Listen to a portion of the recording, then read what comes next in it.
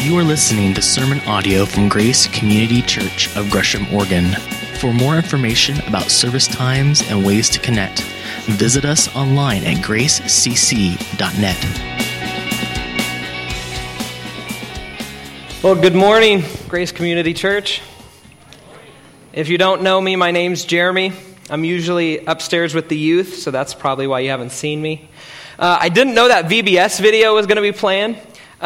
So fair warning, today's sermon, bit of a downer. Wasn't expecting that like, woo, but it is what it is. So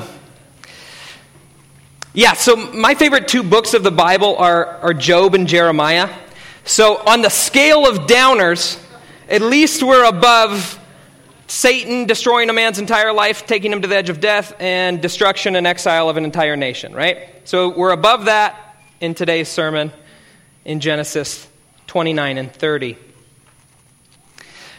You know, when Jay asked me to preach today, I didn't know how precious this material would be to me. I'm actually going to get the chance to talk to you about most of the things that matter most to me in this life.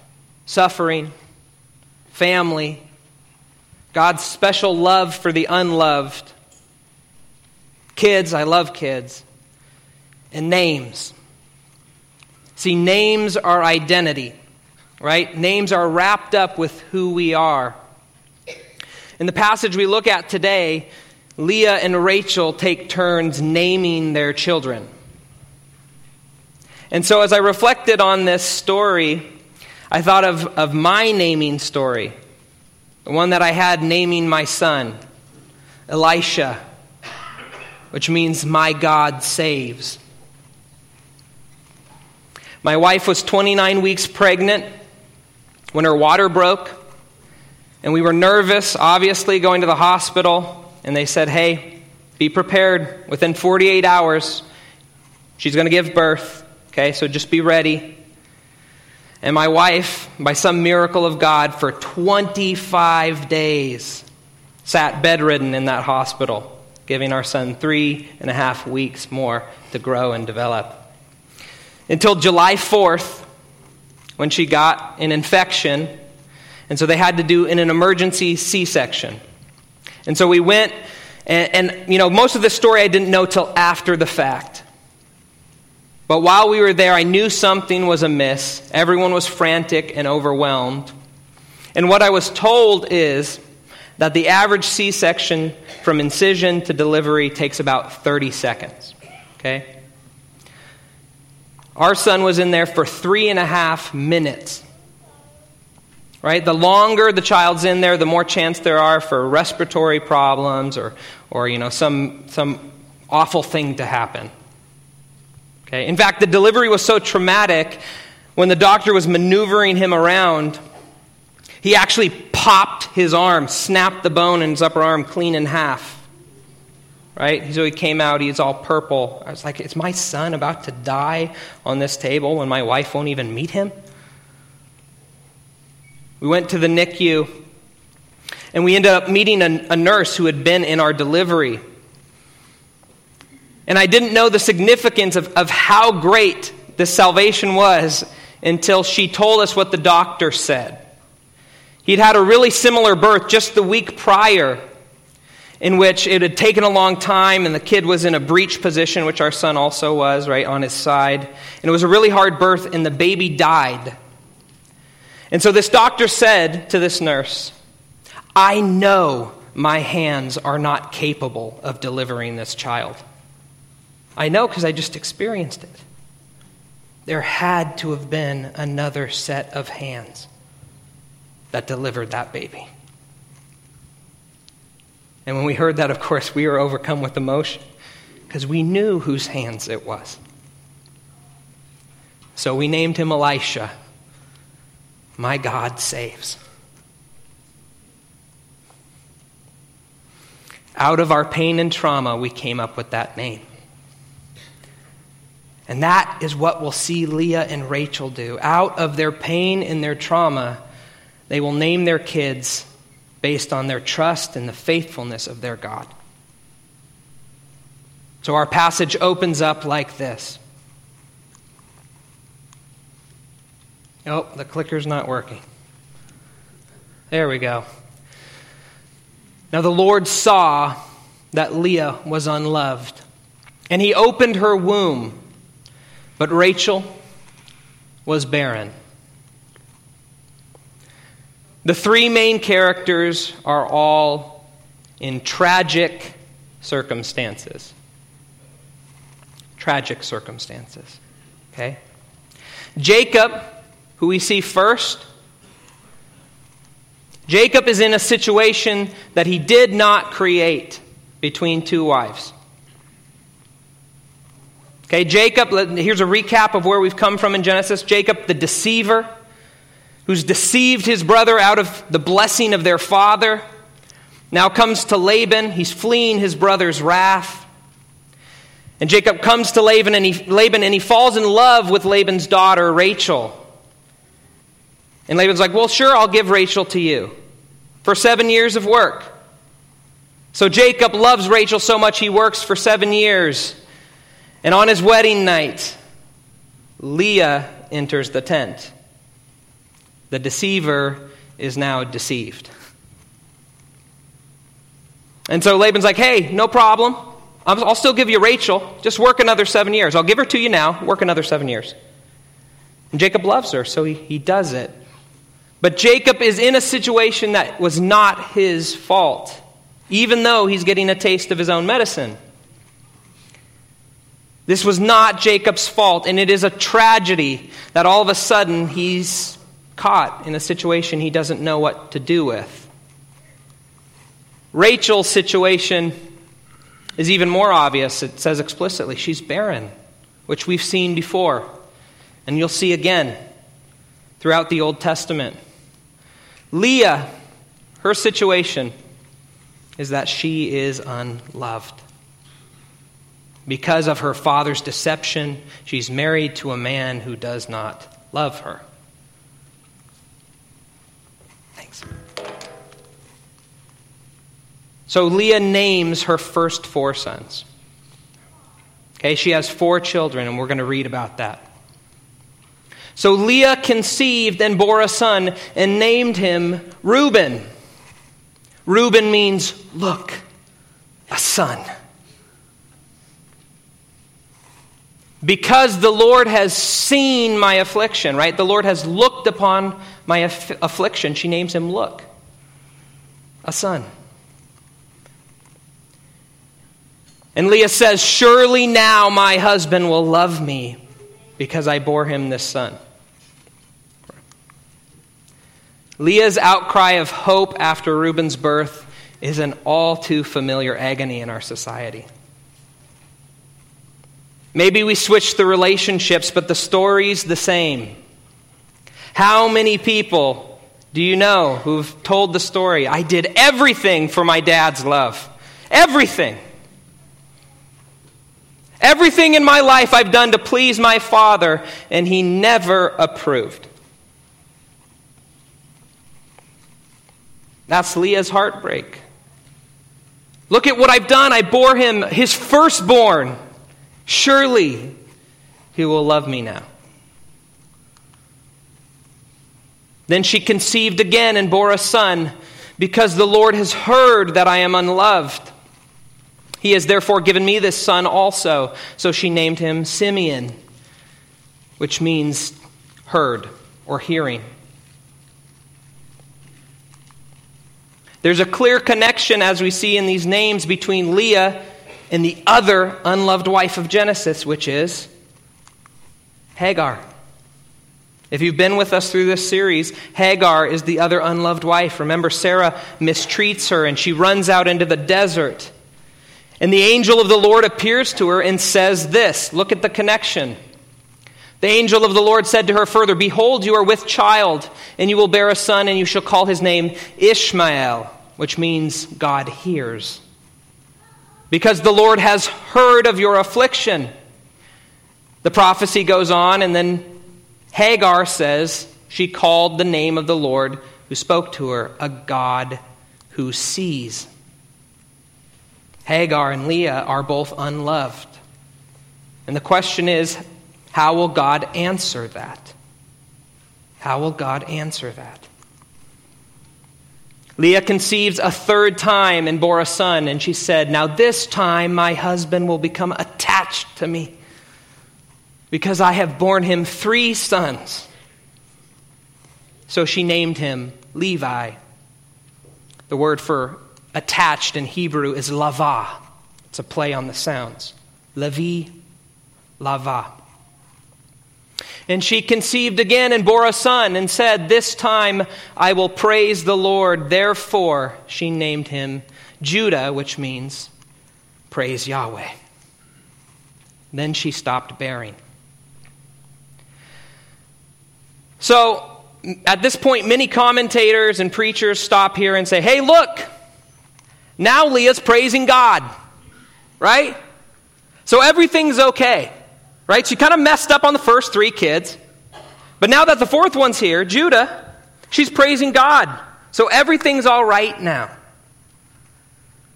I strongly disagree with that interpretation. I'll give you 3 reasons. 1, it's clear that Leah is already a faithful believer. She names her kids after the Lord who sees her, the Lord who hears her. She's already faithful. She knows this God. 2, it's an unfortunate chapter break, but Leah's not done having kids. And she's going to bring Jacob up again, because that pain doesn't go away. And 3, and this is probably the most important, it minimizes Leah's pain. The idea that, oh, guess what? Everything's okay. She started praising God and then everything was fine. That's not true. Her heartbreak is real. I praise the Lord that we don't serve a God who says, put on a smile. When you come before me, if you're going to approach, you better be in a happy mood. Right? We don't serve that God. You know, it's so funny, though, that we still do it, right? We're still like, okay, better warm up the old cheek muscles going to church. Hey, how are you doing today? I'm great. How are you? When your life's blowing up. And yet we all do that. Right? How many of us can admit, hey, yeah, I was a jerk to my spouse and my kids on the way in. Thankfully, I don't have anything to confess. I drove separately today. So, save myself on that one. But all of that's to say this, what Leah's cry after Judah's birth is.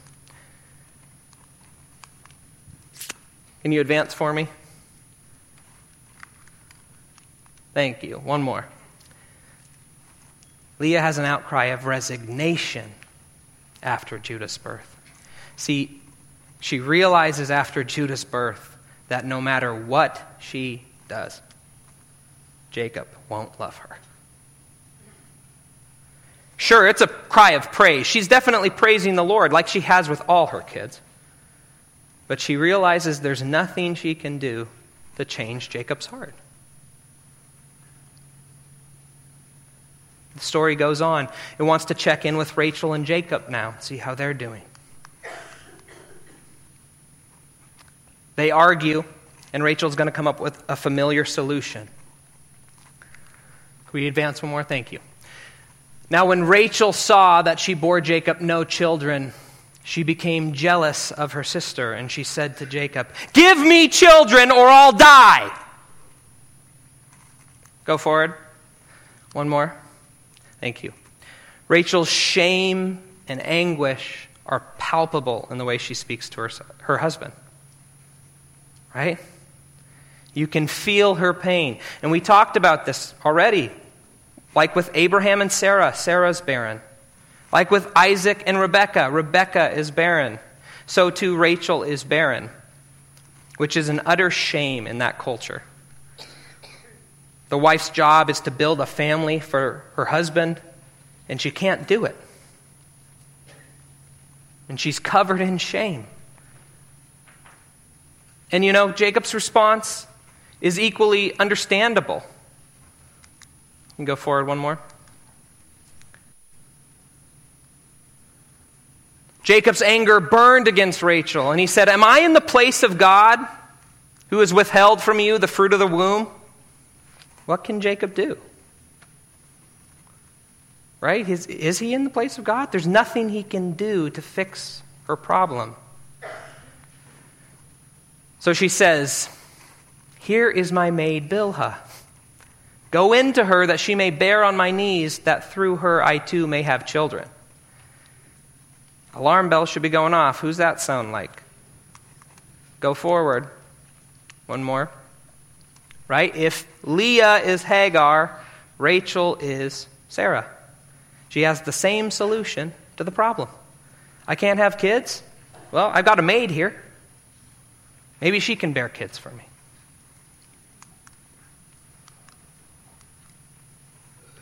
So Rachel gave Jacob her maid Bilhah as a wife, and Jacob went into her. Bilhah conceived and bore Jacob a son. Then Rachel said, "God has vindicated me and has indeed heard my voice and has given me a son." Therefore she named him Dan. Dan means judge, right? So it says God has judged me, right? He's ruled in my favor, vindicated, and given me a son. Rachel's maid Bilhah conceived again and bore Jacob a second son. So Rachel said, "With mighty wrestlings I have wrestled with my sister, and I have indeed prevailed." And she named him Naphtali, which means my wrestling. See, for Rachel, this is a contest. Her sister's at 4, I'm at 2, and I'm making headway. Here we go. But she's still broken. She still has not borne a child, and we'll see. She's not content.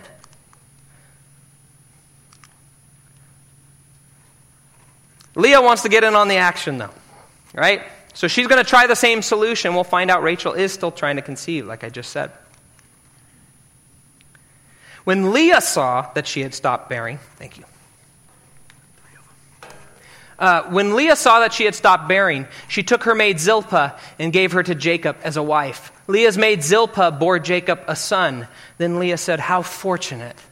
So she named him Gad. Gad means fortune, right? Leah's maid Zilpah bore Jacob a second son.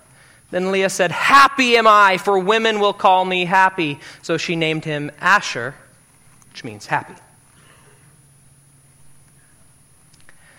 Okay, before I read this story, full disclosure, this story is hilarious to me, okay? So I'm going to give you the JPB, all right, the Jeremy Paraphrase Bible translation, all right? Here's how it goes.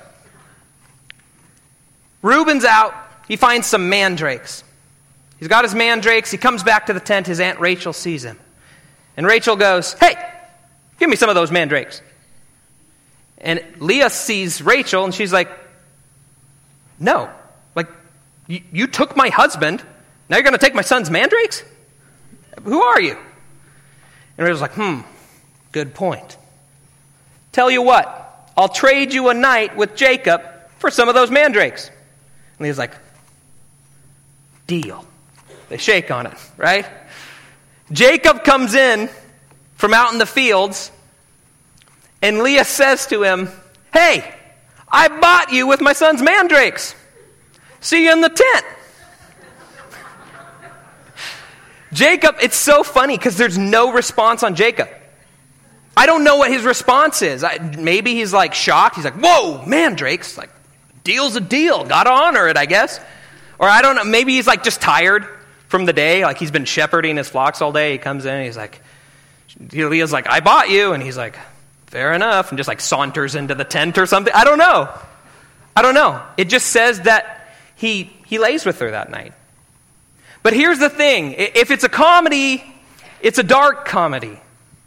Because even the humor in it is found in the tragedy of it. Maybe Jacob doesn't respond because he doesn't know what to do in his situation.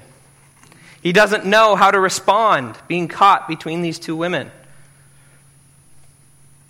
Rachel's maybe the saddest of all. See, mandrakes are a plant that was widely believed to increase fertility. That's the desperation she has to get it. I'll try anything to conceive. And of course, the great irony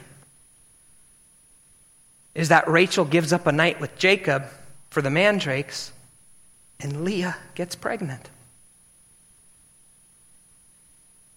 And it's a tragedy for Leah. She has to buy a night with her husband. Can you fathom that? Clearly, we know Leah and Jacob are together some of the time. That's how that works. She's had 4 kids. But what is it? 1 out of every 10 nights? Less? It doesn't say. It's rare enough she feels she has to buy a night. What an awful situation. Leah has these last 2 sons and a daughter. God gave heed to Leah, and she conceived and bore Jacob a 5th son. Then Leah said, God has given me my wages because I gave my maid to my husband. So she named him Issachar. Issachar means given me my wages. Leah conceived again and bore a 6th son to Jacob. Then Leah said, God has endowed me with a good gift. Now my husband will dwell with me, because I have borne him 6 sons. So she named him Zebulun, which means dwell with me. Some translations will have honor me. Despite her resignation, she can't give up hope that one day Jacob will love her. Surely now, after 6 sons, he must have some affection for me. And lastly, she bears a daughter, names her Dinah, which means judgment. And at the end of our passage, God remembers Rachel, and she bears a son. Whenever you see that word, God remembers, it means he's going to act. When God remembers, he acts on behalf of someone, or he acts on behalf of a group of people. He doesn't remember and then oh, that's a nice thought. He acts on their behalf. So God remembered Rachel, and God gave heed to her and opened her womb. So she conceived and bore a son and said, God has taken away my reproach. She named him Joseph, saying, may the Lord give me another son. Joseph means he added, right? May the Lord add to me another son. In conclusion, we're going to have to look forward to see this, but it's amazing to me. Despite all the brokenness we just discussed, God gives grace to all of their situations. And as we look at their situations, I want you to imagine yourself in this story. Who are you in this story? Because I think we all have a place somewhere in this story. Okay? We'll look at Jacob first. God gives grace to Jacob not by taking him out of this situation. He gives grace to Jacob because the promise is established with Jacob. His family, despite all its pain and brokenness, is the family of God. Remember Abraham?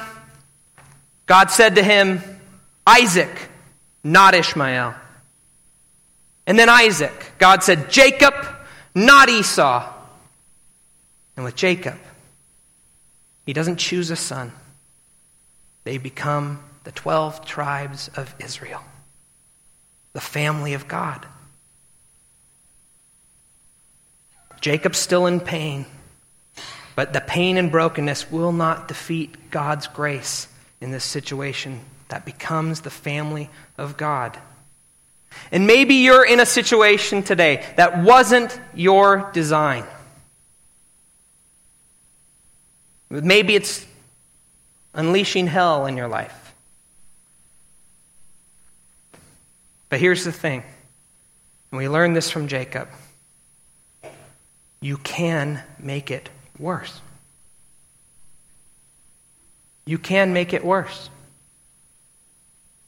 Jacob's favoritism of Rachel and Joseph color the entire rest of Genesis. I'll give you 2 examples. Remember when finally Esau's going to meet Jacob again. Okay? Jacob's worried. He says, the text in Genesis 33 says, Jacob lifted his eyes and looked, and behold, Esau was coming, and 400 men with him. Uh-oh. So what does Jacob do? He divided the children among Leah and Rachel and the 2 maids. He put the maids and their children in front, and then Leah and her children, and in the back, Rachel with Joseph. Can you fathom what those maids' children felt? Well, Daddy wants to make sure we die first if Esau's coming. Or Leah, looking back once again, there's Rachel. Or how about when he favors Joseph later in 37? Now Israel, that's Jacob, loved Joseph more than all his sons because he was the son of his old age. And he made him a varicolored tunic. His brothers saw that their father loved him more than all his brothers, and so they hated him. And they could not speak to him on friendly terms. And it leads to them selling him into slavery, right? Jacob's favoritism is so destructive. And maybe you're in a situation and you need to reevaluate how you've approached people. Maybe that's who you are. The next person is Rachel, the favored one. Right? Rachel's is the easiest to answer. How does God give grace? He answers her barrenness. The text ends with her having a child, which is great. It's great when you see a happy ending like that for someone.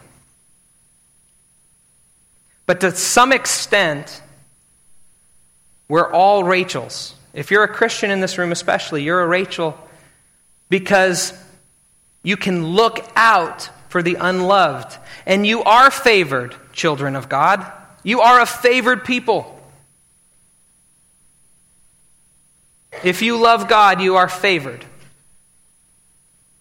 And see, the trick for Rachel is how to walk the balance beam of not being defined by your pain, not being paralyzed by victimhood, and not denying that your pain is real. You don't want to do either of those. We have real pain. Rachel is in real trauma of barrenness. But she could look out for Leah also. And that's what Christians are called to. Right? Righteousness is to live out of our pain and maybe at great cost to ourselves to love the unloved. We have to think about who those people are in our lives. Who are the unloved in our lives? And worship team, you can come forward. I'm going to wrap up with this. Leah. Maybe you're Leah today. The unloved one. God answers her story, not in what we read, but going forward. God doesn't change Leah's situation. For all we can tell, Leah is unloved. For the rest of her life, as far as we can tell. But there are 2 things that God does for her. One, and this is more far-reaching into the future, it's universal in impact. Jesus Christ, the Messiah, the Lion of Judah. It's through Leah's line that the Messiah comes. Jesus hails from the tribe of Judah. That is an honor for Leah. And the second is more personal, intimate. family-oriented. When Leah dies, we find out what happens to her. Right? Jacob, in Genesis 49, Jacob's about to die. And he blesses all his children. And at the end of the blessing, he says this. Then he charged his sons and said to them, I am about to be gathered to my people. Bury me with my fathers in the cave that is in the field of Ephron the Hittite, in the cave that is in the field of Machpelah. There they buried Abraham and his wife Sarah. There they buried Isaac and his wife Rebekah. And there I buried Leah. It's not Rachel who ends up in the cave of the patriarchs. It's Leah, the unloved one. In death, she is honored. If you are an unloved one in here today, I cannot promise you that God will change your situation. He might, and he might not. But he is a God who will walk with you and beside you. And he will leave you with a legacy greater than you thought possible. And make you a better person than you ever thought possible. So as we ponder who we are in this story today, as we get ready to worship and respond, can we be consumed with the love of the Father, who in a situation that is broken from all angles can still find a way to give grace to everyone? My grace. This is Elisha. My God saves. Yeah. He does show grace. He does show grace. And as I was thinking about this, in the New Testament, Jesus wants to express the love of his Father, and he tells a story. And he says this. A man had 2 sons. The younger of them said to his father, Father, give me the share of the estate that falls to me. So he divided his wealth between them. And not many days later, the younger son gathered everything together and went on a journey into a distant country. And there he squandered his estate with loose living. Now when he had spent everything, a severe famine occurred in that country, and he began to be impoverished. So he went and hired himself out to one of the citizens of that country. And he sent him into his fields to feed swine. And he would have gladly filled his stomach with the pods that the swine were eating, and no one was giving anything to him. But when he came to his senses, he said, How many of my father's hired men have more than enough bread, but I am dying here with hunger? I will get up and go to my father and will say to him, Father, I have sinned against heaven, and in your sight I am no longer worthy to be called your son. Make me as one of your hired men. So he got up and came to his father, but while the son was still a long way off, his father saw him and felt compassion for him. And he ran and embraced him and kissed him.